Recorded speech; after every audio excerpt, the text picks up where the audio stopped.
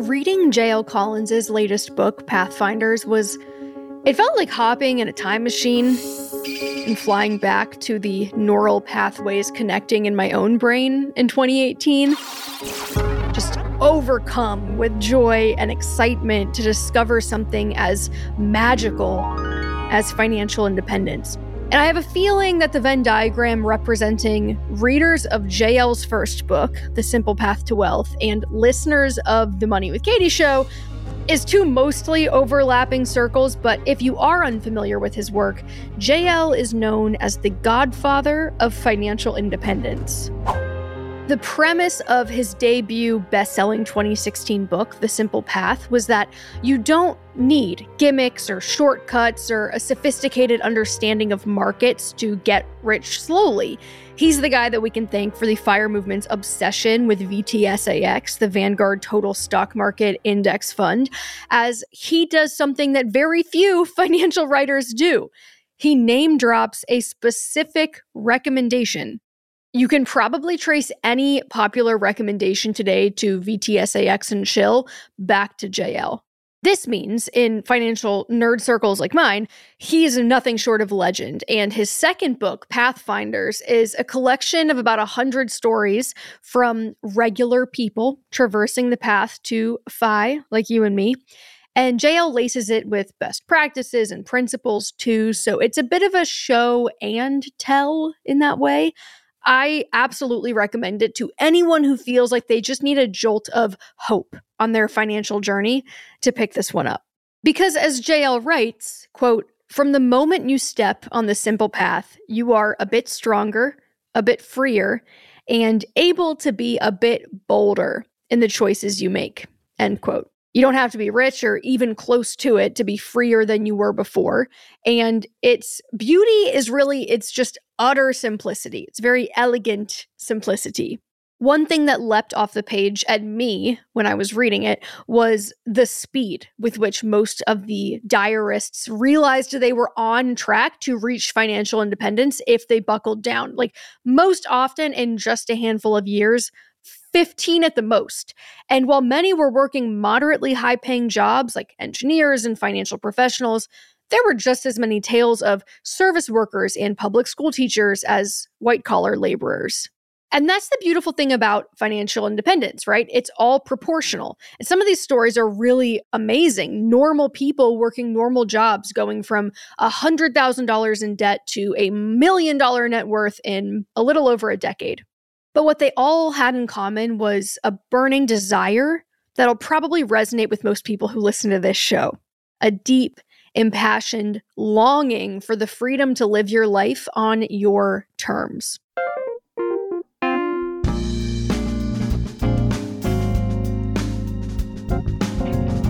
Welcome back to the Money with Katie show. I'm your host, Katie Gaddy-Tassan, and today, JL joins me to talk about some of the can't-miss tales from Pathfinders and how he feels about being our financial godfather. So let's dive right into it.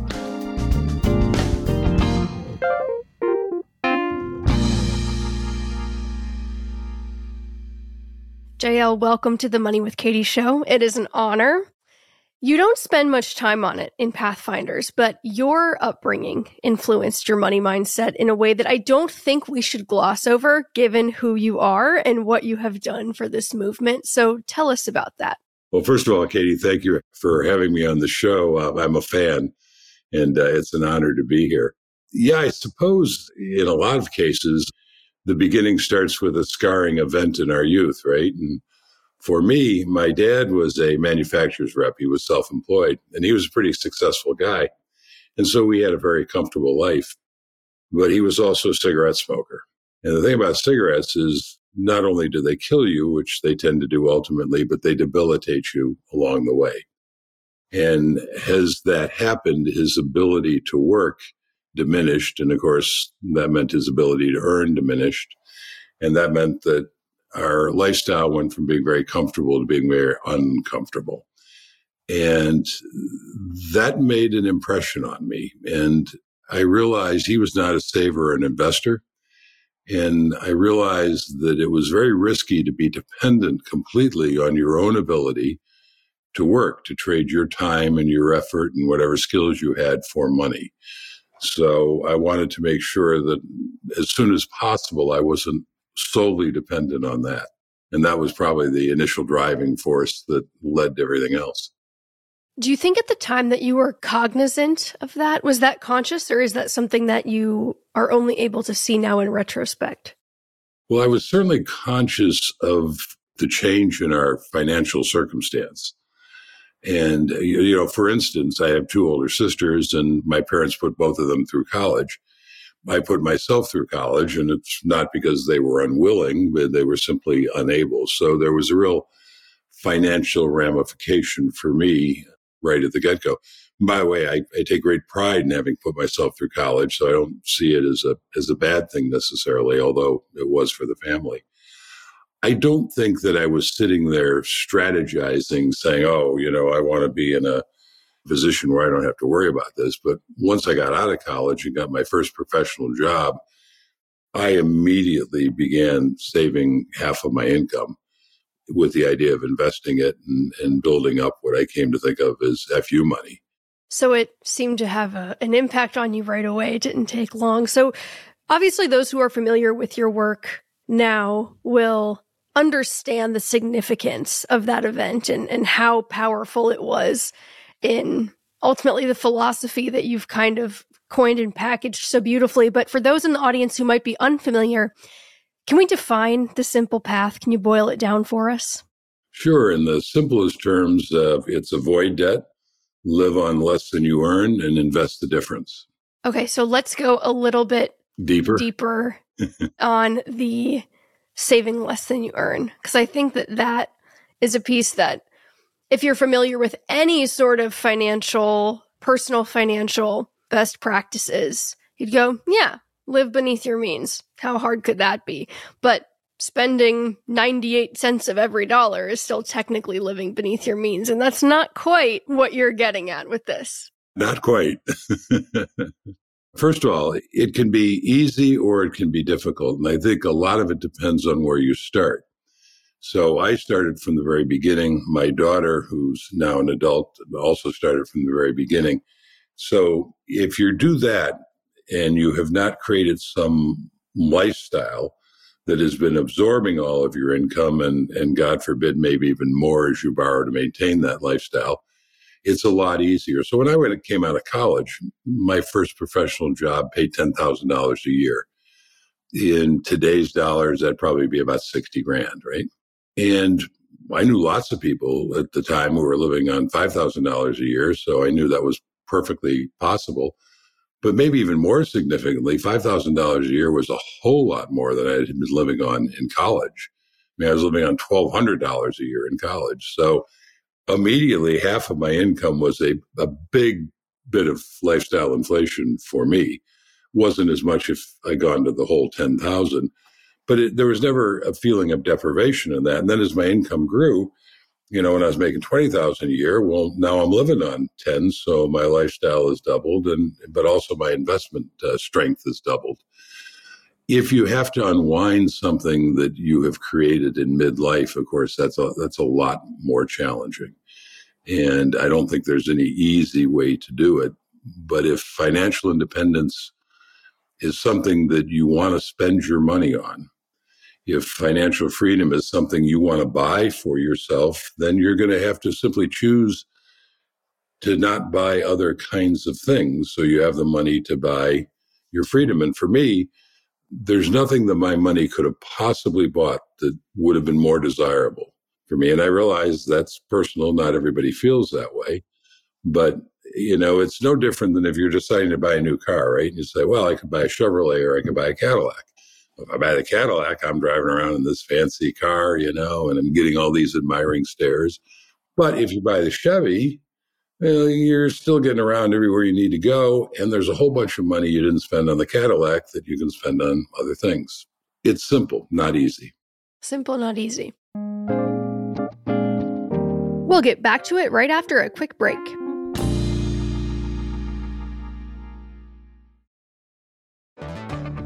This episode was brought to you by Domain Money. We get lots of emails asking for specific financial advice, but I am not a certified financial professional. So I was on the hunt for a flat fee CFP service whose financial philosophies align with mine.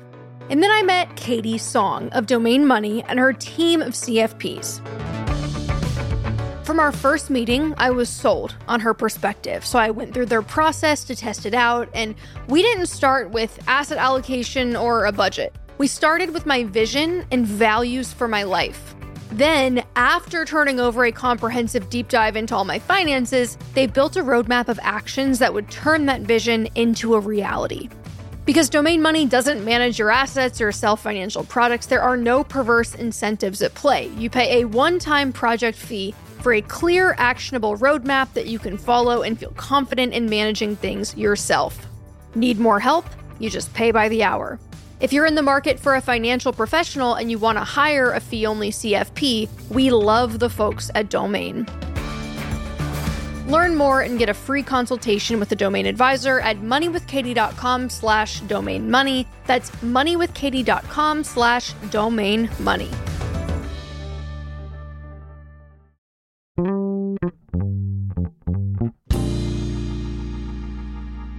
You started investing in 1975, and I do think it's interesting that you kind of came of age or professionally came of age in an era where things were very challenging, because I think that people today, the youth of today, can relate to that in some ways. But the 1975 was the same year that John Bogle introduced the first index fund. But for all of your cheering of VTSAX today, you have a dirty little secret that you put in this book, that you were not an index investor. So tell us more about that. Yeah, so not until later in life. You're right. I started investing the same year that Mr. Bogle created the first index fund, which was tracked the S&P 500.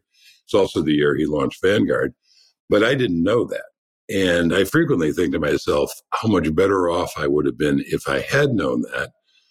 But I would have also had the wisdom to embrace it at the time. And I know that I would not have had that wisdom.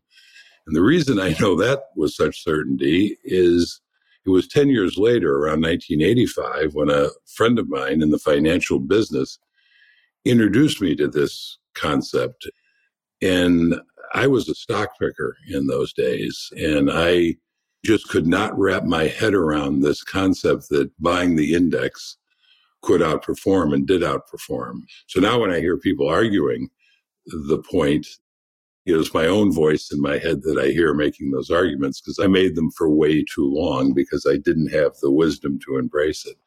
So yeah, and I actually achieved financial independence as a stock picker. And I was also picking actively managed mutual funds that, of course, were run by stock pickers. And so one of the things that I think is important to recognize is it's not like picking stocks or active funds don't work. They do, at least if you do it well. And I think I did it reasonably well. But they don't work as well as indexing. They take a whole lot more effort, and you tend to get a less good result. But you do get a result, and I think that's what kept me going, because I was reasonably good at it, and it was working. But yeah, I'd be so much further ahead. And to be clear, things have turned out pretty well for me, so I can't complain. But I'd be so much further ahead had I been wise enough to embrace it the moment I heard of it.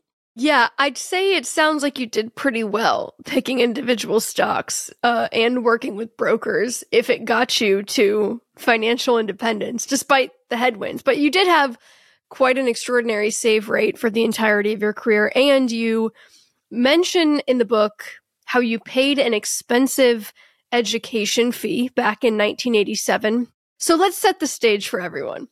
The date is October 19th, 1987. And you pick up the phone to make a call. What happens next? In those days, I had a stockbroker, as I think most people did. And I was friends with my broker. His name was Wayne. And so at the end of this kind of long day, I thought, I wonder what Wayne's up to. I think I'll give him a call and see what's going on. So I did. And Wayne picks up the phone. And I'm like, hey, man, how's it going? And there's this long pause. And he's like, you're kidding, right? And I said, no. He said, man, this has been the worst day of my life. And moreover, it's been the single worst day ever on the stock market because the market had dropped like 23 or 24% in one day. And it had never dropped that much in a single day, even during the Depression, has never dropped that much in a single day since. So, and it came to be known as Black Monday. So it was pretty horrifying. It was the first I heard of it. And I knew what the right thing to do was. And of course, the right thing to do was nothing. You stay the course. And I knew that at that point in my investing career. But I'd never really been put to the test. And so I stayed the course until about December of that year. And the market, after that big crash, just kept grinding down lower and lower and lower. It seemed like, there was no bottom in sight. And finally, I gave up and I sold. And if I didn't sell on exactly the low, the day of the exact low, it was close enough not to matter because, of course, then the market began to pull out of its funk and slowly climb. And by the time I got back in about a year later, it was higher than before the crash. But that taught me a lesson, and I've never been tempted to sell in a downturn since.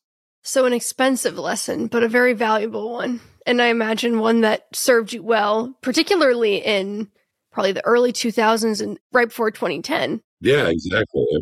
And I've often wondered, can you learn this intellectually or do you have to learn it through a brutal experience?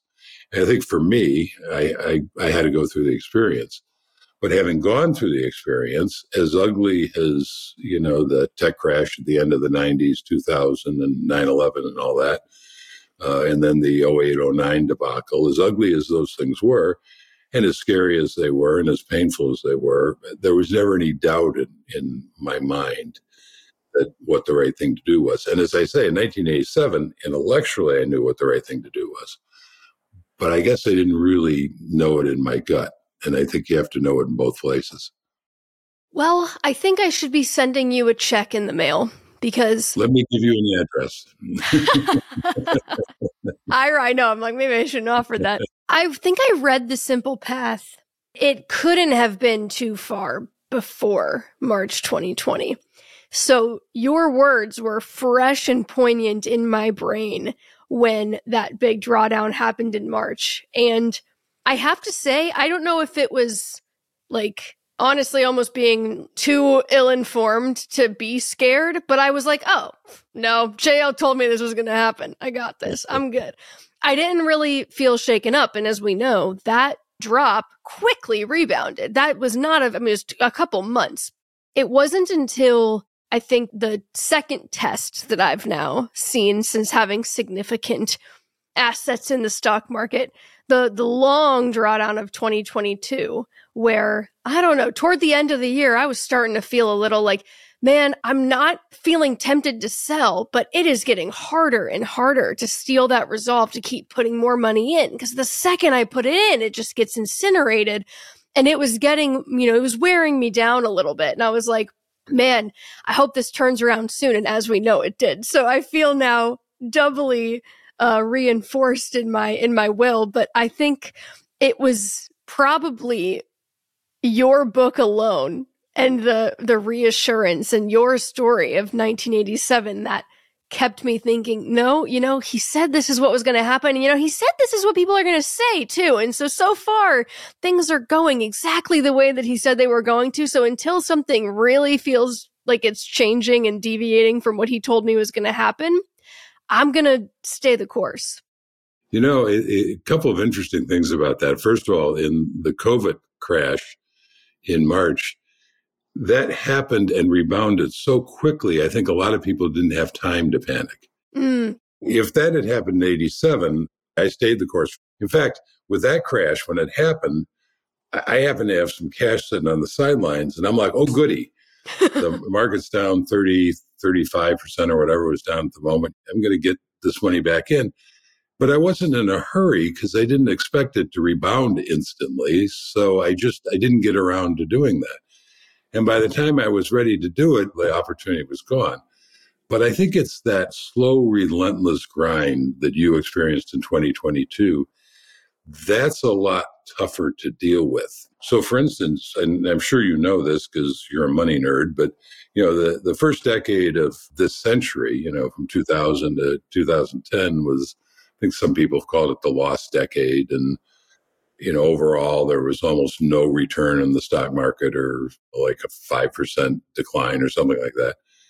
And people look at that as a pretty horrific time. And in one sense, it is. But if you were accumulating your wealth in that decade, what a golden opportunity, because the price of shares stayed down. And you went through two major corrections or crashes that made them even a bigger bargain. So a great time to accumulate wealth.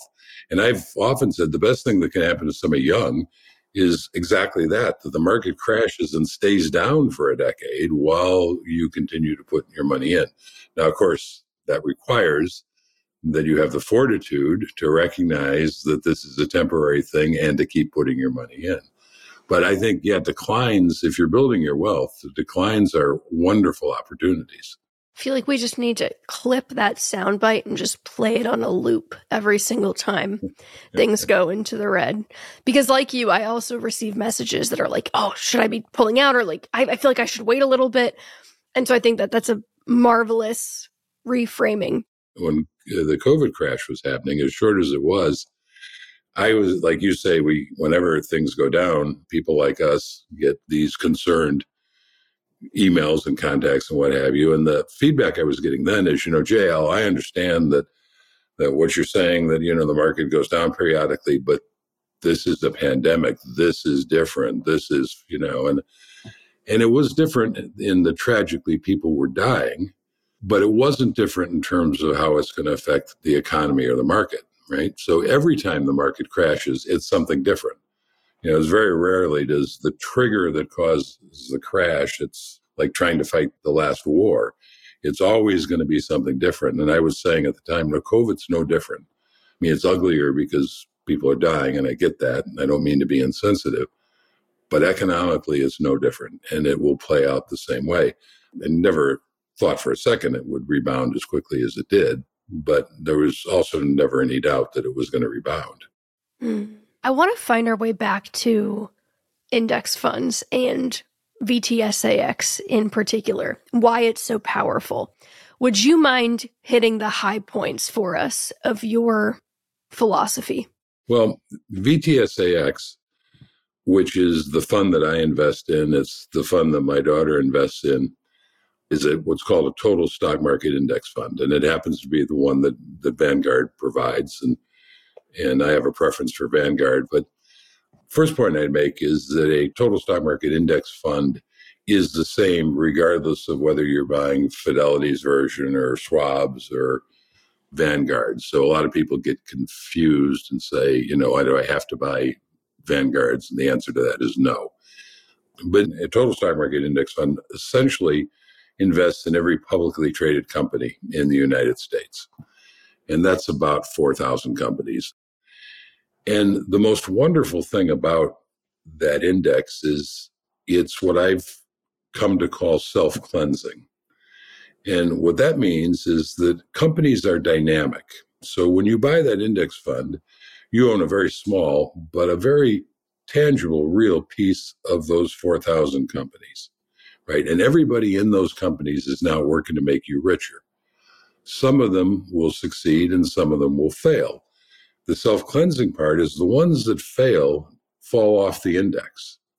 And the ones that succeed rise to the top of the index because the index buys stocks based on their cap value, their cap weighting.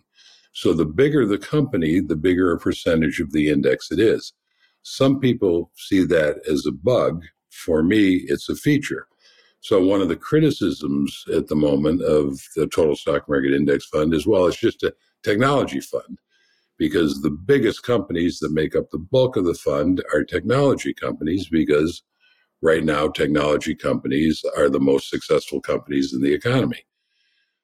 But one of the advantages of being an old guy is, you remember different times, right? And technology companies were not always at the top of the index. I remember at a time when they were energy companies and another time when they were financial companies. And the point is, I don't have to worry about how long technologies companies will be at the top or what will replace them if and when that happens, because whatever it is, I will own it automatically. And that's the self-cleansing part of it that's so powerful. So that also means that I never have to think about when to sell VTSAX because my holding period's forever. It's always renewing itself. If you own an individual company, no matter how good the company is, a number of years ago, I gave a talk at Google in 2018. Of course, Google was riding high then. I think it's still riding high now. And one of the questions I got was, hey, we're getting stock options and everything. Should we get out of those and go into the index or hang on? And I said, at some point, Google will no longer be at the top. I can't predict when, but you always, if you're going to own Google stock or any stock, you have to keep thinking about when's the tide going to turn against it. Sears is a company that probably people of your generation barely are aware of. But for 100 years, it was the Amazon and Walmart combined dominant retailer that nobody could compete with. But nothing lasts forever. If you own Sears, you probably didn't see that coming after such a huge track record, just like people who own things like Google and Amazon. Even Jeff Bezos has said he can see a time when somebody will figure out how to outcompete Amazon. But with owning VTSX, I don't have to worry about any of that. So your work is rather famous for this kind of dependence on just one fund. And I think you make a really compelling case, particularly this self-cleansing argument. I find it very compelling, that is. I must admit that I do diversify outside of this cap-weighted U.S. world. I own things like small cap value and emerging markets and developed markets too, in part because... We can still be friends. Thank goodness. Sweet relief. But I think not so much because I worry about the cap weighting, though I do think that Paul Merriman's case for small cap value is quite compelling for that reason, but because I think the U.S. centricity, it feels a little bit like I am putting all my eggs in one basket, and I'm aware of this home country bias that you talk about. And I am struck when I read your work that it does feel quite, I'll say, optimistic about the future. And I can imagine young people today looking at the state of things and going, well, the housing market's a mess. Wages have been depressed for decades, at the bottom and in the middle, and the healthcare system's a mess, and all this stuff is wrong, right? There's so much going wrong. How can we assume that the U.S. is going to continue on this kind of economic tear that it's been on the last 100 years? And I'm curious where that confidence comes from for you, that future will continue to resemble the past to a degree that kind of one concentrated U.S.-centric bet will continue to pay off. So you've covered an awful lot of ground there. And so let me try to unpack it a little bit at a time. Sure. First of all, I take great issue with this idea that things are so terrible today. I think that doesn't come out of reality. That comes out of the 24-hour news cycle that focuses on negative things. So, for instance, in the 70s, when I was young, there was a time of inflation. Mortgage rate, I remember buying a building in 1981, maybe something like that. The mortgage that I got on that building was 16%. And then I got seller financing to take the other third of it for 7%.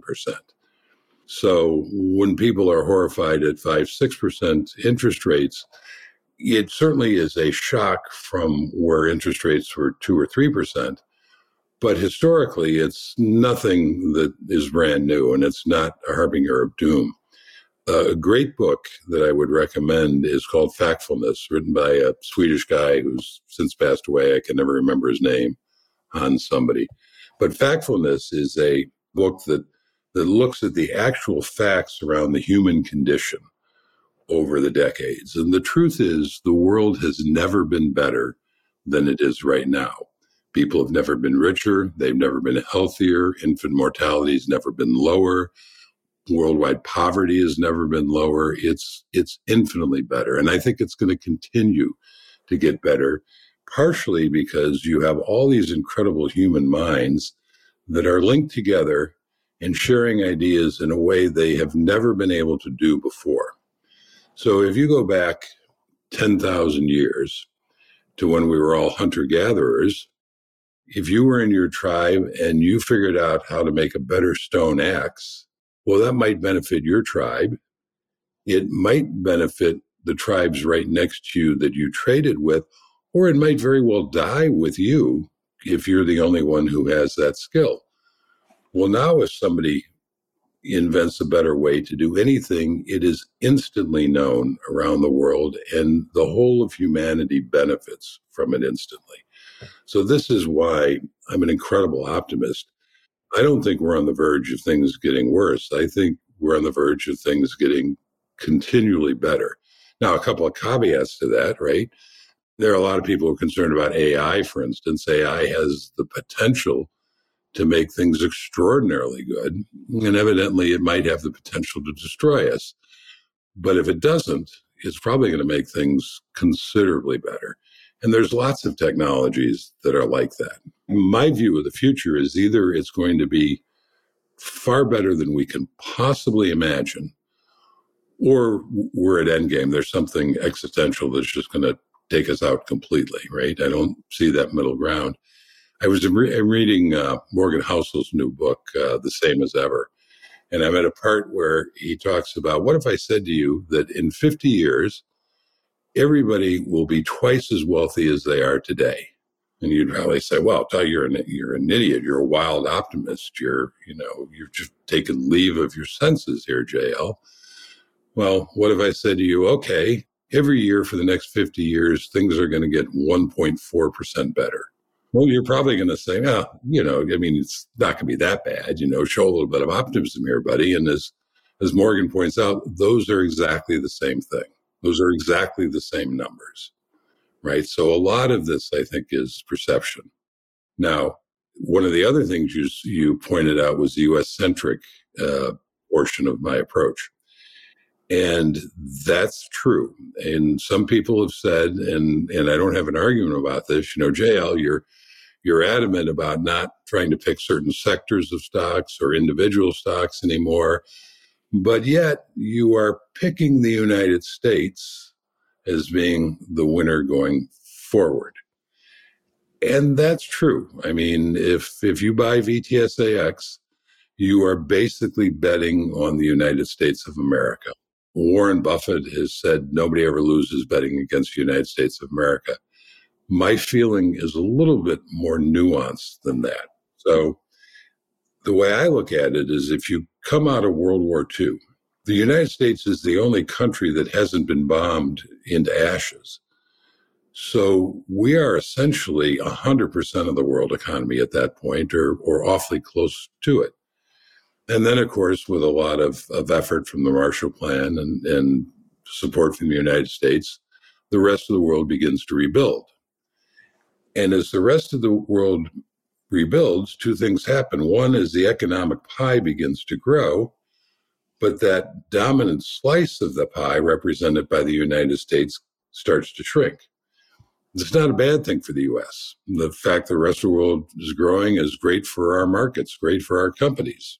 So a smaller share of a bigger pie is a good thing. And that's been the history ever since World War II. The pie has gotten bigger and bigger and bigger. The U.S. portion has gotten smaller, but overall our economy has gotten significantly better. I see that trend continuing too. I think the rest of the world is going to continue to get wealthier. The pie is going to get bigger. Our share will get smaller. At some point, it'll probably be too small for me, at least, to be willing to say that's the only country I want to be in. Right now, the United States is the only country where you can afford to just invest in that country. So when I am talking to people who are not in the United States, I sing a little different tune. And for them, I recommend a world fund, because I'm not going to say to anybody in Europe, just buy France or just buy the UK or just even buy the EU or Canada or Australia or wherever else. Those economies they're just not big enough. Plus, I think the trend is going to where at some point I won't be saying that even to people in the US. So that in my mind is the future at some point. And I say, and I share this with my daughter, probably not going to matter in my lifetime. I mean, I think the US still is probably going to be the best place to be for the next decade or so. But for somebody like my daughter, for somebody like you and your listeners, that's something I would keep an eye on. And at some point, I'd probably transfer to a world fund that includes the US. The other thing to keep in mind is that as this dynamic I described occurs and the US becomes a smaller part of that pie, it doesn't mean that it's going to become a bad place to be invested. Yeah. So people of your generation can probably very successfully continue to be only in the US. It might not be right now it's the single best place to be. It might not be the single best place to be, but it will still be pretty good. So it's not like it's going to go from being great to being terrible. It's going to go from being great to being just very good. So. Thank you. That's comforting to hear, strangely. JL and I will get right back to this conversation after a quick break.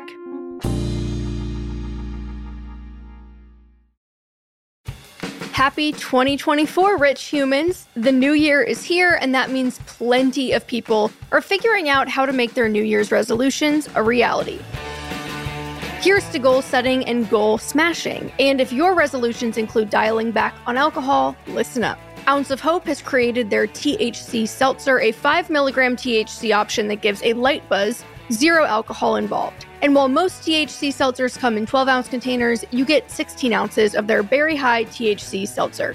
Ounce of Hope also cultivates their hemp-derived products through aquaponics, which is a more sustainable and natural way to grow the plant. And with just 24 calories and with zero hangover possibility, it's easier than ever to toast to your resolutions. Learn more and get your taste as long as you live in one of the 46 states that allow hemp products at ounceofhope.com. That's ounceofhope.com. Money with Katie is a paid non-client of Betterment. Views may not be representative. See more reviews at the App Store and Google Play Store. Learn more about this relationship at www.betterment.com/moneywithkatie. Investing involves risk. Performance is not guaranteed. We've all heard them. Phrases like rise and grind and let's get this bread. It's that all go, no quit energy that we call hustle culture.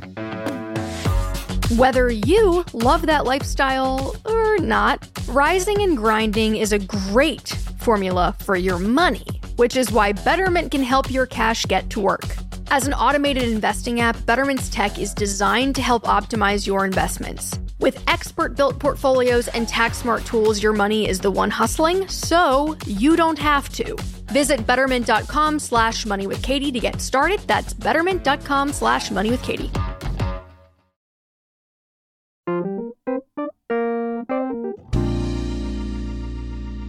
So now we'll move on to Pathfinders.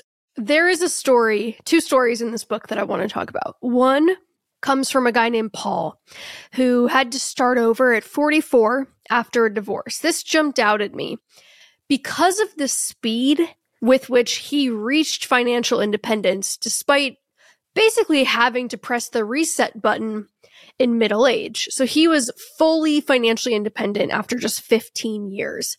And this was a trend that I noticed in the book. It was the speed with which many of these people were reaching partial or total independence after discovering the simple path. It routinely surprised me. So what did you make of that?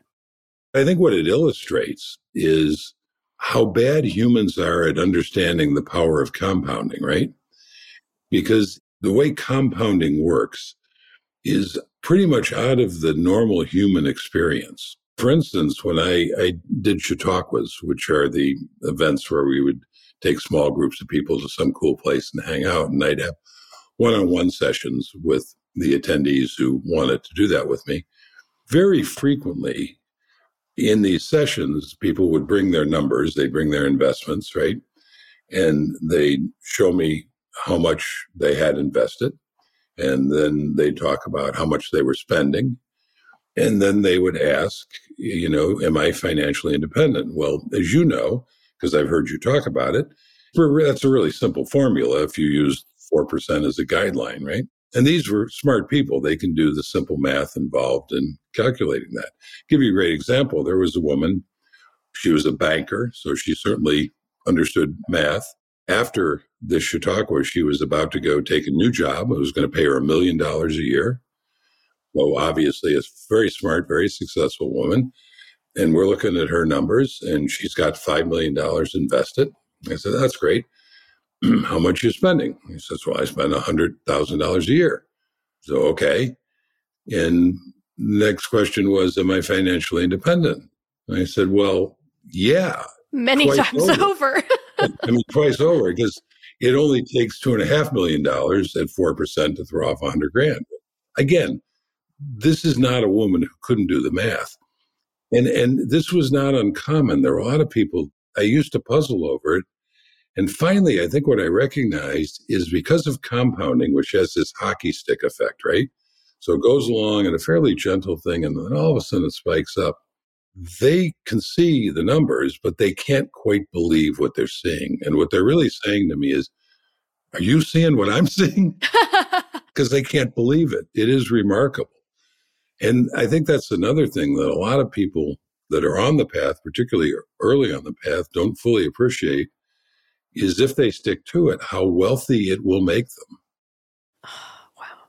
Yeah, there was another guy in the book that he was an engineer, and he was talking about how he's a born optimizer. And he said that when he first learned about this, he was kind of incredulous because he was like, well, I was never told this was an option. Surely if this was real, or if this was actually an option, someone would have mentioned it to me by now, because it does have that kind of too good to be true effect. And that definitely resonated with me. But I want to ask you about another story that I found to be quite moving.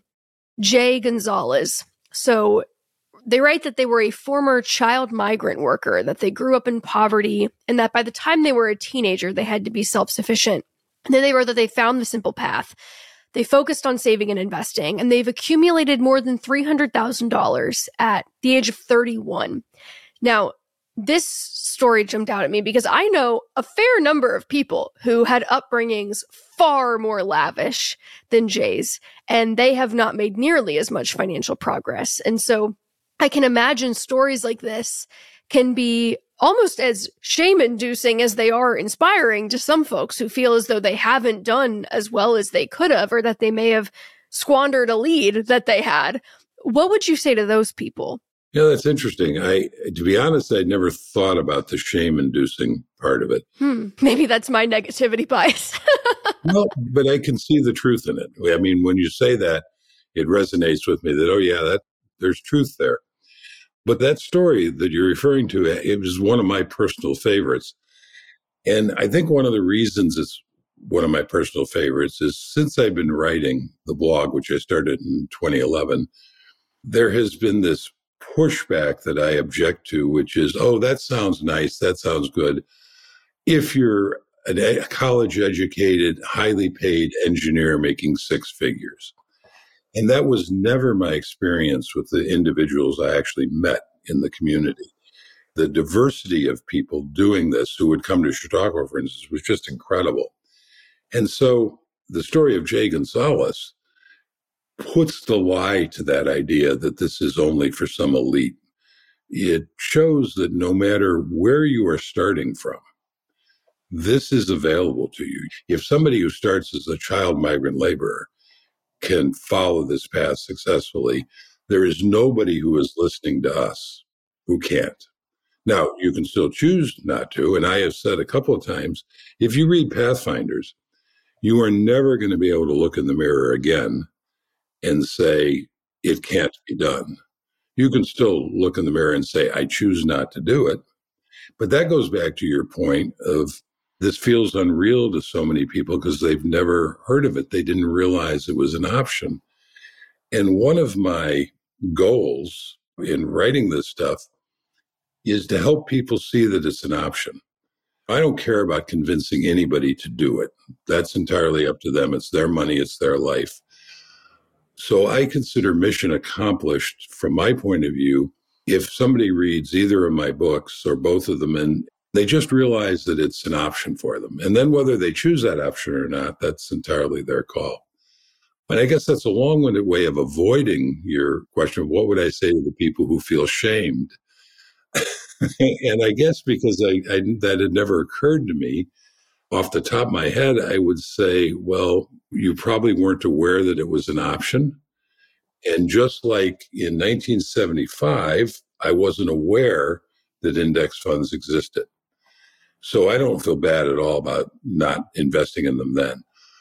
But 1985, now I don't have that excuse. Now I knew that it was an option, right?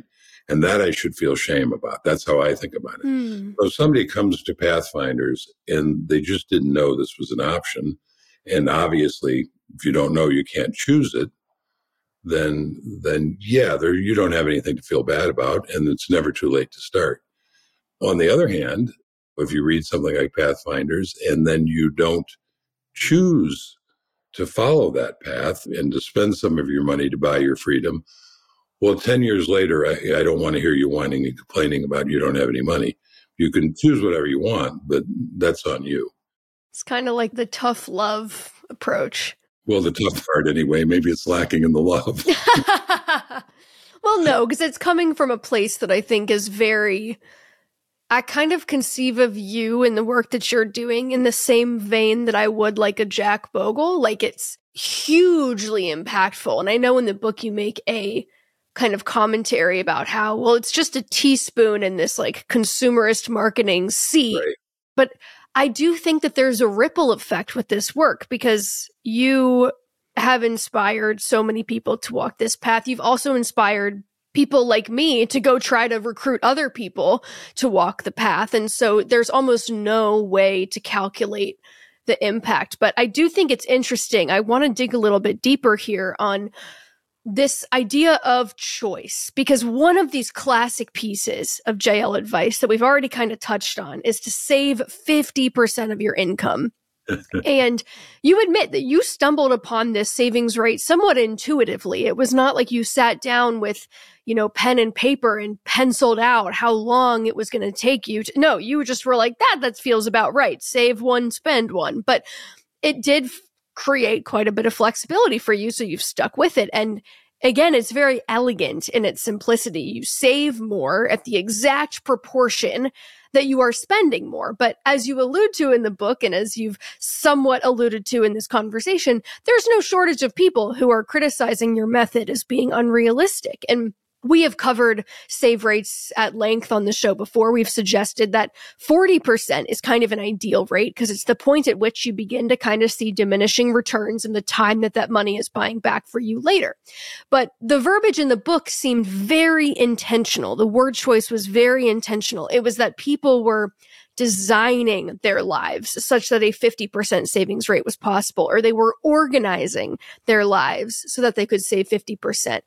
And I clocked that because it kind of kept coming up, and I thought, so there is a recognition here that there is quite a bit of intention that's going to be required and a series of decisions that are going to have to be made in order for this to be possible. And I'm on the receiving end of emails like that too. So I can imagine people listening to this and going, well, JL doesn't have 2 kids in daycare, or JL doesn't understand how much more expensive housing is now than it was in 2016 when he wrote that book.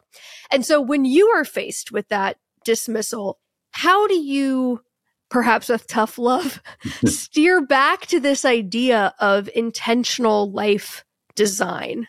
So a couple of things. First of all, I think, if somebody says he doesn't have 2 kids or whatever it is, I would now hold up Pathfinders and say, well, you're right about me, but you'll find stories in here of people who not only have that kind of challenge, but have significantly more challenges, and they are doing it. The other thing is nobody accomplishes anything worthwhile without some intentionality, right? So if you're going to be financially independent, you're going to have to make some intentional decisions. And you're right. When I came out and I decided I was going to save 50% of my income, there was no analysis behind that. I just figured, if I take 50% of my money and I use it to buy investments, that's pretty good. And that's going to grow pretty quickly. That felt sweet to me. What's interesting about that is I get pushback from both directions. I certainly have a lot of people whose initial, especially people who have no familiarity with the FI movement and sort of the thought process that's involved here. Those kinds of people come across me saying, you ought to save 50% of your money. And they're like, this guy is a lunatic. Nobody can do that. That's completely impossible. And that's nuts. I can understand where they're coming from, but I have done it. More importantly, I've known lots of other people who've done it. I'm sure you have too. You are probably doing it. But the interesting thing is that the people in the FI community come back to me the other way, and they're like, JL, 50%? You can do better. You're like, come on, man. 60, 70, 80. That's wimpy stuff. Exactly. You wimp. Show a little gumption. Come on. Yeah, show a little grit. If you put your mind to it, you can do almost anything you want. And of course, that's a very personal choice. To me, 50% still feels like the sweet spot. So that's what I recommend. It's also a financial calculation because the more you save, the faster you will become financially independent. And so if your goal is to be financially independent as soon as possible, well, then you're going to want to save more than 50%. If your goal is to take it a little more gradually, as I did, I guess, with the 50% and have more money to enjoy other parts of your life, then 50% seems to me to be a pretty generous amount to spend on my lifestyle. But, if you want to only save 40 or 30 or 20%, that's your choice. Just understand the trade-off you're making. And that's that it will take you that many more years to get to financial independence. And of course, if you're saving 10% or less, you're just going to be lucky to retire at 65. It's funny because when I first kind of discovered the financial independence movement, it was back in 2018 through Brad and Jonathan of Choose FI. Someone sent me their podcast and it was just like this whole world opened up to me. Yeah. And up until that point, I had been living pretty much paycheck to paycheck, not to the point that I ever felt nervous about paying my bills, but more so in that kind of just treading water way that I imagine most people do, which is that you just spend the money as it comes in. And really by the time that you got another check coming your way, it's like, cool, it's about right. And I'm just going to spend that money until the next one comes. And there wasn't any intention or proactivity about it. But if you had asked me at the time, like, do you think that you could save 50% of your income? I would have been like, that is absolutely unthinkable. I barely have any left over at the end of the month. How could you even suggest such a thing? But once I found this movement and kind of started taking it more seriously and tracking what was coming in and out and being intentional about it, it was actually quite easy to save roughly 50% of it, which shocked me at the time. Now, granted, I was single, living with a roommate in a pretty cheap 2-bedroom apartment and not a very fashionable part of town. And I didn't have a car payment. So my fixed expenses and my lifestyle, it hadn't had the opportunity to inflate or expand yet. So the fixed costs were such that just by tamping down the discretionary stuff, I was pretty much there. But you mention in the book how once you start to wind up the lifestyle inflation, then it becomes a bit of a gilded cage. And now you have something that you need to unwind, which is a little bit challenging. And as someone who's, well, more than a little bit challenging, as someone who has increased her income substantially in recent years, I can see how this could happen pretty easily. I spend a lot more than I used to, despite having a higher savings rate now, just by the function of how the numbers work. But what resonated most with me was this story of this detective who realized that as he earned more and spent more and more mindlessly, that the little treats that he used to enjoy, like getting his favorite burrito from his favorite takeout place every week, well, as he starts eating out once or twice a day, those little treats kind of become routine. And so they're not delivering that spike in happiness that they had previously. This jumped out at me and struck me as perhaps the more compelling reason to be intentional about lifestyle creep. Not because you need to deprive yourself or it's more moral, none of that. Just because, hey, the alternative is that you just kind of become so accustomed to having the nicest stuff or these little treats all the time that they kind of lose meaning, and that there's some value in avoiding that path. What do you think about that? Yeah. So again, you picked another one of my favorite stories. When he's a beat cop, he has to patrol a very finite section of the city where he lives in. And his favorite burrito place is outside of that part of the city. So he only gets to go there once a week when he's off duty, but then he gets promoted to being detective. He can go anywhere in the city he wants.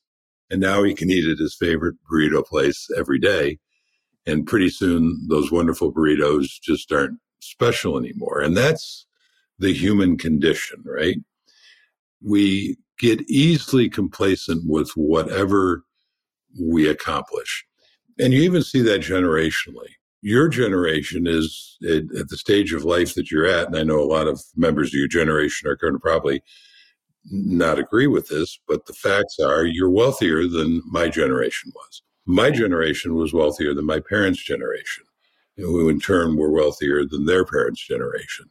And so at each stage of the game, what seems normal to us, or sometimes like even a struggle for us, well, if you go back a generation or two, they would have been amazed at where we are. So people say, for instance, back in the 1950s, you could have a family and one breadwinner, and you could own a house and a car, and now, it takes two. And well, you got to remember the house you're talking about was 800 square feet, 3 bedrooms, 1 bathroom. You're not talking about granite countertops and hardwood floors. The stainless steel appliances. Yeah, you're not talking about multiple bathrooms. The house I grew up in, there were 5 of us had 1 bathroom. Well, that's inconceivable today. So, yeah, you're right. Today, if you want a 2,500 square foot, 2.5 bedroom, granite topped luxury house, you're probably going to need more than one income. But if you want to own that 800 square foot house that people were buying on one income back in the 50s, you can certainly still do that. So there is that kind of thing. There are some elements of, we've kind of circled the housing thing a little bit here now a couple times, but there are some elements of this that I completely agree with, which is the fact that, yes, interest rates were much higher in the 80s, or that the type of house that people were buying. The average home size today is like some 3 times larger than the average home size 50 or 60 years ago, despite the average family being, I think, a whole person smaller. So there's pieces of this that I can look at and go, yeah, I think about when my parents bought their first home. I have no doubt that it was actually probably not as nice as the first place that I lived. There are some steps up in luxury and quality here that we might take for granted. There are other pieces of this that I look at and go, well, the median home in the 1980s was, I think, some 3.5 times median income. And today it's like 6.5 times median income. So we can trace some of that back to the increase in quality and the niceness and the fact that there are fewer of these quote unquote starter homes even available to purchase. So I don't think it's entirely attributable to people just wanting nicer things. I think there are some legitimate, I guess it kind of goes back to wages in that sense. But I do think that it's important to remember this point that you're raising, which is that this hedonic adaptation doesn't just happen within an individual's lifetime, but intergenerationally it happens, that the kids that grow up middle class or upper middle class because their parents grew up working class, it's like, well, there's still that assumption that now this baseline is going to be higher. Right. And I think that that's something interesting to be aware of in the types of expectations that we're setting for our own lives. I actually saw something on Twitter about this the other day where someone was saying that in some ways the worst thing that you can be growing up is someone who's like kind of upper middle class but not quite rich, because it means that you're going to be accustomed to those granite countertops and stainless steel appliances and the vacations in Vail because your parents are relatively well off. but they're not rich enough to make sure that you get to continue to live that lifestyle when you get your first entry-level job. So now you're in for a rude awakening because you can't provide that to yourself. Your parents don't have enough money to provide it for themselves and to you indefinitely as an adult. And that can be a hard pill to swallow. You're right. And my old college roommate fit that description to a T. You know, his father was a banker. They had a very comfortable upper middle class lifestyle, but they weren't rich. You know, there was no big inheritance coming my buddy's way, but he had developed an expectation of this certain kind of lifestyle. And he chose to be a school teacher, and which is a noble profession. It's not banking. Yeah, it's not going to pay as much as being a bank executive. And he really struggled with that because he loved toys. He loved fancy gadgets. He loved buying stuff that was always available to him when he was a kid. So I agree. That's kind of a tough thing to come up through. And I think you just have to change your expectations, which is hard because from my point of view, because again, you know, as we talked about earlier, financially, you know, I didn't have anything at that point. I was barely able to pay for school. So this looked like a lot of luxury to me, but to him, it wasn't. And it's not like I was right and he was wrong. It was just a different relative. We were just relative, different perspective. And to him, it was just, this is normal. And this was a problem for him because he was always, why isn't the world going to provide this for me? Why don't teachers make enough to provide this for me? If you want that kind of lifestyle, then you need to go be a banker or something similar. That's a dangerous thing. Humans adapt to any level of luxury will become commonplace if you have access to it for a while. The baseline, yeah, which makes lifestyle creep one of the hardest things to unwind, yep.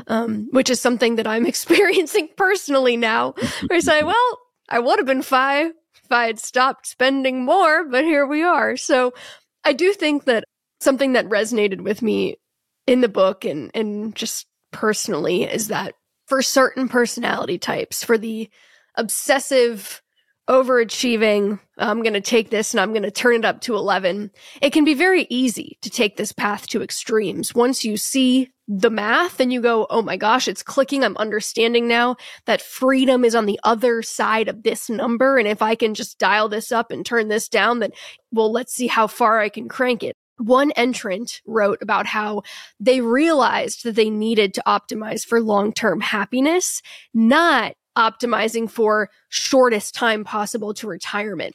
But I don't get the sense from your writing and from the many interviews that I've heard you do that you ever struggled very intimately with taking it to extremes. I don't know if that's, I mean, what do you chalk that up to you? Is that a personality type thing? Is that you almost didn't realize what you were doing until it was so far along that you're like, oh, I'm almost there. But how do you think about that in your own life? Well, I think it probably goes back to that random 50% savings rate that I sort of chose. It certainly has the advantage of being balanced, and it allowed my lifestyle to inflate just in a very controlled fashion, right? So when I was making $10,000 a year, I was living on 5 and investing 5. When I'm making 20, it's 10 and 10. When I'm making 100, it's 50 and 50. And so they're both growing. And so it never felt like deprivation to me. And it also never felt all that extreme, even for those people who want those more luxurious things in their life. I think one of the things that people don't appreciate is if you follow the simple path to wealth, it will make you wealthy. I mean, it'll take a while, but you will get to a point where, unless you're talking about yachts and airplanes, you will have more money than you can spend. But frankly, it's the point that I'm at. It's a point that a lot of people I know who are much younger than I am, who followed this path or similar, arrive at. You get to a point where you don't need to save money anymore because your money is making so much that it's just kind of academic. And that can be a tough thing to change. And, and it can be throwing off some money that why change? A great story is, I'm sure you've heard of Mr. Money Mustache, and his name's Pete. And Pete was the speaker at our Chautauquas in Ecuador. And He's a friend of mine, and we were walking to a local bodega during one of the chautauquas one time to buy some wine.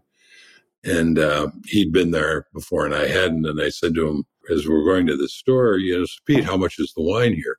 And he said, it's free. And I said, Pete, it's not free. I mean, I understand things are inexpensive in Ecuador. I get that. But the shopkeeper is going to want us to leave some money behind before we walk out with his wine. How much money is he going to expect? And he said, no. He said, JL, you misunderstand me. He said, what I mean is when you achieve a certain level of wealth, like you and I have, everything's free.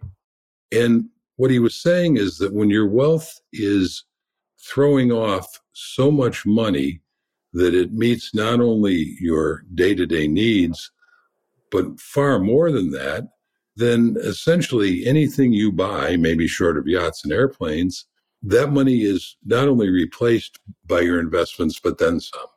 So essentially it's free. It doesn't move the needle at all.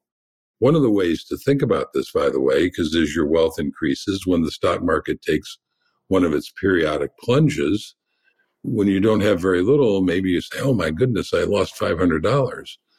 Well, a little bit later, you may say, oh my goodness, my portfolio is down by $500,000. Or if you get wealthy, in 07, 08, Warren Buffett was reported to have been down, I want to say, $30 billion. And I was running around saying, I wish I was down $30 billion. Because the implication is, of course, that, he's got another $30 billion. I think it was down 50% at that point. He's got another $30 billion. Well, if your portfolio can drop $30 billion and you still have $30 billion, then no matter what you buy isn't going to move the needle.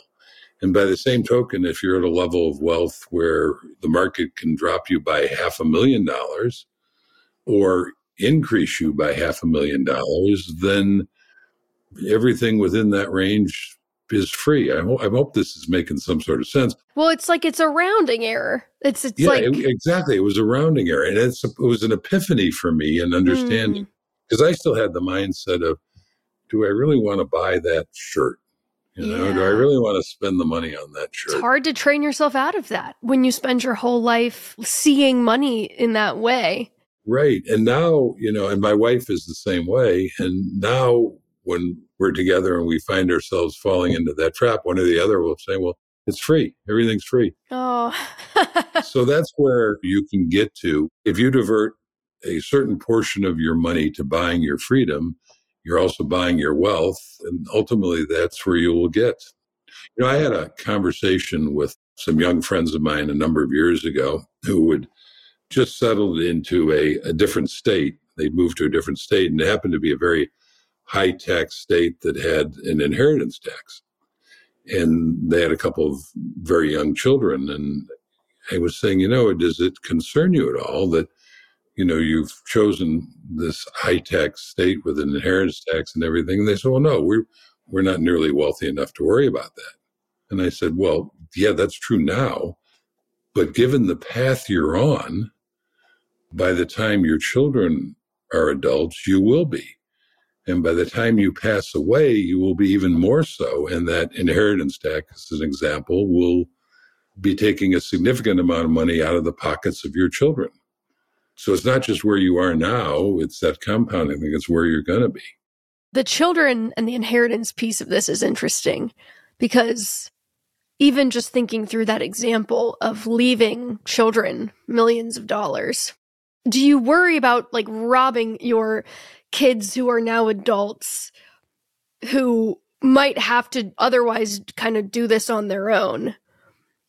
If they're going to receive millions of dollars, do you worry that there's not that same drive or hunger or that feeling of well, what do I got to do this for?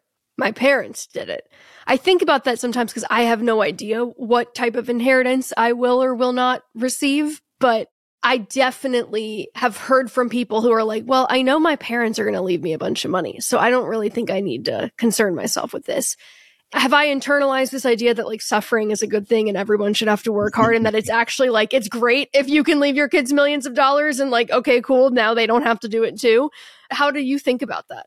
It's such a great question. And I do think about it. At Chautauqua a number of years ago, during dinner, I was sitting across from a couple who had some young kids. And this guy was saying, we're not going to leave anything to our children. They were well on the way to being wealthy. And so we're not going to leave anything to our children because we want them to work and own, and earn their own and carve their own way. And I said, not to be argumentative, but just because I was kind of curious. And I think as I recall, these guys I think they'd achieved financial independence, and they were probably in their early 30s and what have you. So they put in the hard work to get to where they were for 10, 12 years or whatever. And I said, well, do you feel, looking back on the 10, 12 years of work that you put to get here and the jobs that you did in that time, were these jobs that you really loved? And they said, no, they were pretty much drudgery. And so, okay. And do you feel like it was a great use of those years of your life doing this kind of drudgery work? And they said, no, we really don't, And I said, well, why would you want to put your children through that then?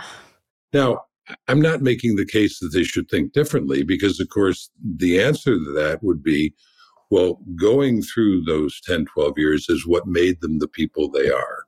And the people they are were pretty cool people, right? So, there's an old saying that steel is forged in fire and on an anvil. And, that if you take away challenges and hardship from people, you make weak people. So that's the other side of that coin. In my own life, when our daughter was young, I didn't really know how she was going to turn out in terms of fiscal responsibility. But I remember talking to a friend of mine at the time about this. And I said, if I have the sense that when she's older, that she is not fiscally responsible, that she isn't going to handle the money responsibly, then I'm not going to leave anything to her.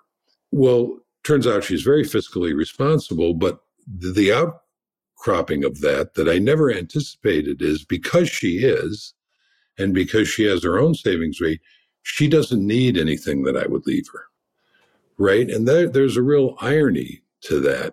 But I think if you have kids, it is an issue that you need to think about. I have another quick story. I have a very good friend of mine. He's worth $18 million. So he's a pretty wealthy guy. He no longer works. And I think he's probably in his 50s now, hasn't worked for a long time. And he and his wife and their daughter live extremely modestly. I mean, they live in a single bathroom, 3-bedroom house in a working class neighborhood. His hobby is buying junky cars and fixing them up because he likes working on cars and selling them. Talk about stealth wealth. There is no way you would look at this guy and the family and have any concept of what his worth is. That includes their daughter, who just turned 18. And they had been putting money aside in an account for her that had grown to $500,000, and she has no idea of the financial resources her parents have. Because she just has grown up in this very middle class, and they decided on her 18th birthday to tell her, and she was a little bit horrified. She'd been taught at school that money was evil and the rich people were evil, and this was the shocking. She said, I don't want it. Why would you do this to me? And she has no idea that $500,000 to her parents is a rounding error. Pittance. Right. And I said to my friend, are you planning to leave she's an only child. Are you planning to leave your money to her? And he said, yeah. I said, well, you got some work to do between now and then, because she's just completely blindsided. By the way, that was my fantasy. When I was a kid and we were in those hard times, right? My fantasy was at some point, my parents were going to pull me aside and they were going to say, hey, we have something to tell you. Yeah, we've been living this really poor life, but we just didn't want to spoil you. And the truth is we're fabulously wealthy. And now that you're not spoiled, we can let you know that. Same at 18. Oh my goodness, to go, how could you do this to me? I would have been like, great, because look, I got a list. Let me unfurl this scroll for you. I'm glad we can start chipping away at this now. Right. Oh my goodness. I know. And I was thinking to myself, of course, I knew at the time it was a fantasy. And I'm thinking, this never happens to anybody. It's like thinking I'm going to grow wings and be able to fly.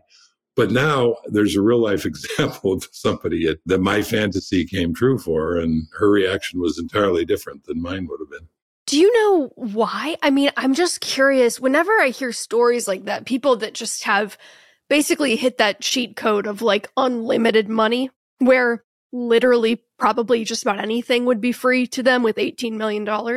Right. I mean, what do you think was driving that desire to still live in a house with just one bathroom in a working class neighborhood? I mean, do you think that your friend just truly was so content with that lifestyle that he had no desire to expand? Or do you think there was some other sort of pathology there of not wanting to spend more money? It just strikes me as so unique. And I think that we celebrate those stories of extreme frugality in the financial independence world, but there's an element of it that I think of what Ramit Sethi says sometimes about how, it's a tragedy to live a smaller life than you would have to. And sometimes I think these constraints are self-inflicted. So I'm curious, in the case of your friend in particular, what you think was driving him.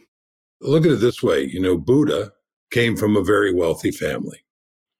And obviously and famously, he came to the conclusion that that's not where peace and contentment lay. Mm-hmm. That peace and contentment lay at giving up desire. And I think there's some truth to that, right? So he walked away from all of that wealth and lived a life of total deprivation in terms of physical things, and a very contented life. I mean, the story goes he achieved ultimate peace and nirvana. So I think we need to be very careful about this idea of, it's a tragedy not to lead the fullest life that your money could provide. I think that can be a horrible treadmill to get on, is to try to live the life that, the maximum life that you could buy. I think there's a happy medium. So I think in the case of my friend, he's just not somebody who's moved by material things. He's living in a comfortable house. He's got shelter from the rain. He's got food on the table. So he was living a life of perfect contentment. At the same time, he's an extraordinarily smart guy, an extraordinarily successful guy in his career as long as it lasted.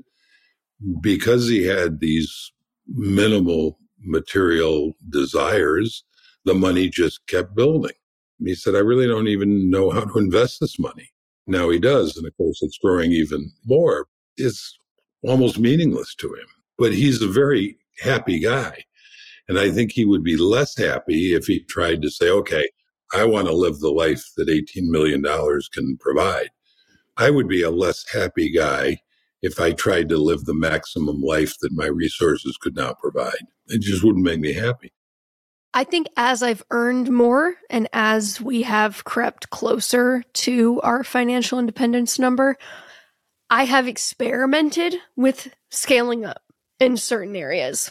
And one very present area for me right now has been the home that we live in. Because my husband's in the Air Force, so we move every 2 years. And we just rent in these new duty stations. But now that we can afford a much nicer home, we live in a much nicer home. And in some ways, it has improved my quality of life. It's in a better location, and I have a room to podcast, and he has a music room, and, we have a guest room that we can host friends and family in, and that's lovely. But then there are other ways where it creates a level of complexity that I don't know I anticipated, from the standpoint of, well, there's a lot more to furnish now. Well, it costs a small fortune to heat and cool it. Well, there's, landscaping in the front and back that has to be coordinated. Well, when something starts beeping in the middle of the night, or there's a weird smell coming from the fireplace, it's like, okay, well, now this is a mystery that has to be solved because that beeping could be dangerous. Or that are there skunks in the area? Is that a gas leak? These are things that I did not have to concern myself with when I lived in a 2-bedroom apartment. And I've been surprised by sometimes the nostalgia that I feel, or that yearning for that simplicity that I used to have when I lived in one half of a 2-bedroom apartment. And there was less to keep track of, there was less to take care of, there was less to clean. And I think we both realized, okay, we kind of overshot a little bit with this house. It's lovely, but we're happy that we're renting it. We didn't buy it, because now we can scale back down and go, okay, we experimented, we tried it out. It was nice. There were some things we liked about it. Maybe we need to optimize for the way the square footage is allocated in the next one, but we don't really need this much space. This is introducing complexity that we don't need. And so to close us out, I would love to ask you a little bit about one of the more controversial opinions that you hold that I personally love, given my confirmation bias, but that I know it's a bit of a religion in the United States, which is real estate and home ownership, and how it is this fantastic investment. So I'd love to hear a little bit about that. But there's a specific piece of this that kind of took me by surprise as I was reading Pathfinders, which was that I found myself getting a little bit, just a little envious of these people that have these paid off homes. And I was like, well, I've run the numbers and I know it doesn't make sense for me right now to buy, but dang, it would be really nice to own that shelter free and clear. I can imagine the type of freedom that would unlock, the feelings of just like, oh my goodness, I don't have to be shipping off a multi-4-figure check every month to somebody. That would just be fantastic. So we'd love to hear your take on homeownership, but also whether or not you think owning a home free and clear is a prerequisite for financial independence. So first of all that angst you have around the house you have now, the Buddha didn't have that kind of thing in right. his life. So you're referring to the most infamous post on my blog, which is why your house is a terrible investment. It's gotten me the most hate. It's also gotten me the most love from people who agree with me, obviously. And it's gotten me a reputation of being somebody who is anti-house. And that's not true. I've owned houses most of my adult life. The difference is that I believe in buying them from a position of strength, which means not overextending to buy them. I totally reject the narrative that the real estate industry puts out that owning a house is a great investment. It's not. It's not even typically a good investment. It's an expensive indulgence. And I don't have anything against expensive indulgences as long as you can easily afford them and buy them from a position of strength. And as I say, I've owned houses most of my adult life. And every house I've owned has given me the same kind of angst that you described. It has its downsides. There was a guy who came to Chautauqua a couple of years ago, lives in Miami. I think he's making $600,000 a year. He doesn't own anything other than a suitcase full of clothes. Mm-hmm. I think he works for Google, if I remember correctly. He lives in Miami, rents a very upper end furnished apartment. And whenever he tires of it, he can just go wherever he wants. And his work allows him to be nomadic. He can go wherever he wants. I don't want any of this angst in my life. I don't even want to own furniture in an unfurnished rental. I want to have everything I own that will fit in a suitcase so that if I decide I want to leave, when the last month's rent I pay is up, I'm gone. That has enormous appeal to me. It's not the way I live, but I certainly see the appeal that it has. But again, I don't have anything opposed to owning houses as long as you don't overextend yourself, because that gets in the way of becoming wealthy. And as long as you recognize that it's an expensive indulgence and that's okay, then go for it. But don't fall prey to these stories of, so-and-so bought a house in San Francisco 10, 20 years ago, and, now it's worth millions more than they paid for it. Well, okay, that happens. But 10, 20 years ago, the people who bought houses in Detroit had a different experience. Well, now I'm reading about all the bad things that are happening in San Francisco. And last spring, I was in Detroit visiting a friend who's taken me around and showing the renaissance that's going on in that city. So who's to say 10, 20 years from now, we won't be saying, those people who bought in Detroit, they were really smart. And, those people who bought in San Francisco, they just got hammered. I'm not predicting that, by the way, because I don't know. It's just that who knows? Right. You don't know. So yesterday's San Francisco can be tomorrow's Detroit and vice versa. So you're taking a lot of risk when you buy a house in terms of what's going to happen in the location. Like any risk, it can pay off, but it can go the other way. Yeah, it's a humongous concentrated bet. And so I personally want that bet to be the smallest percentage of my net worth as possible. That way I'm not overexposing myself to that. I mean, talk about location risk. It's not just the city. I mean, it could be the neighborhood. Right. Something could happen to that street that turns it into a worse investment that you just can't foresee. It could be the house next to you that drives it down. I mean, my daughter and I were having this conversation last night, actually, and because a lot of her friends are buying houses and there's certain pressure on it. And I said, don't ever buy a house until you absolutely want a house where it absolutely is something, a lifestyle decision you want to make.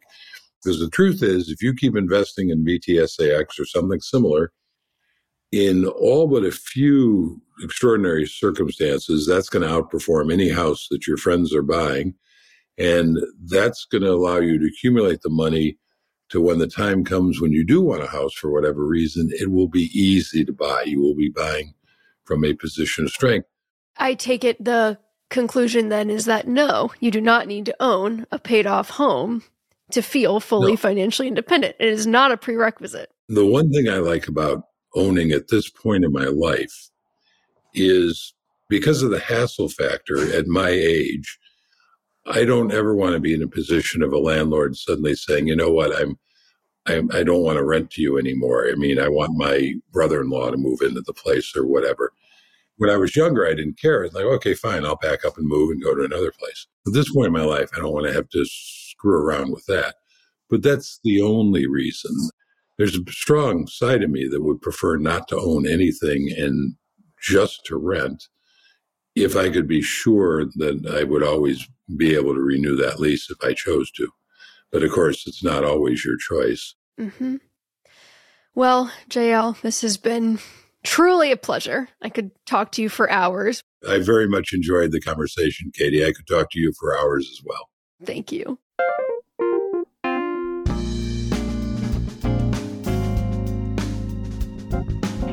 That is all for this week. I hope you enjoyed the conversation. I know I sure did. And I will see you in 2 weeks. Same time, same place, on the Money with Katie show to talk all about money and divorce. Yes, we are keeping it optimistic as always.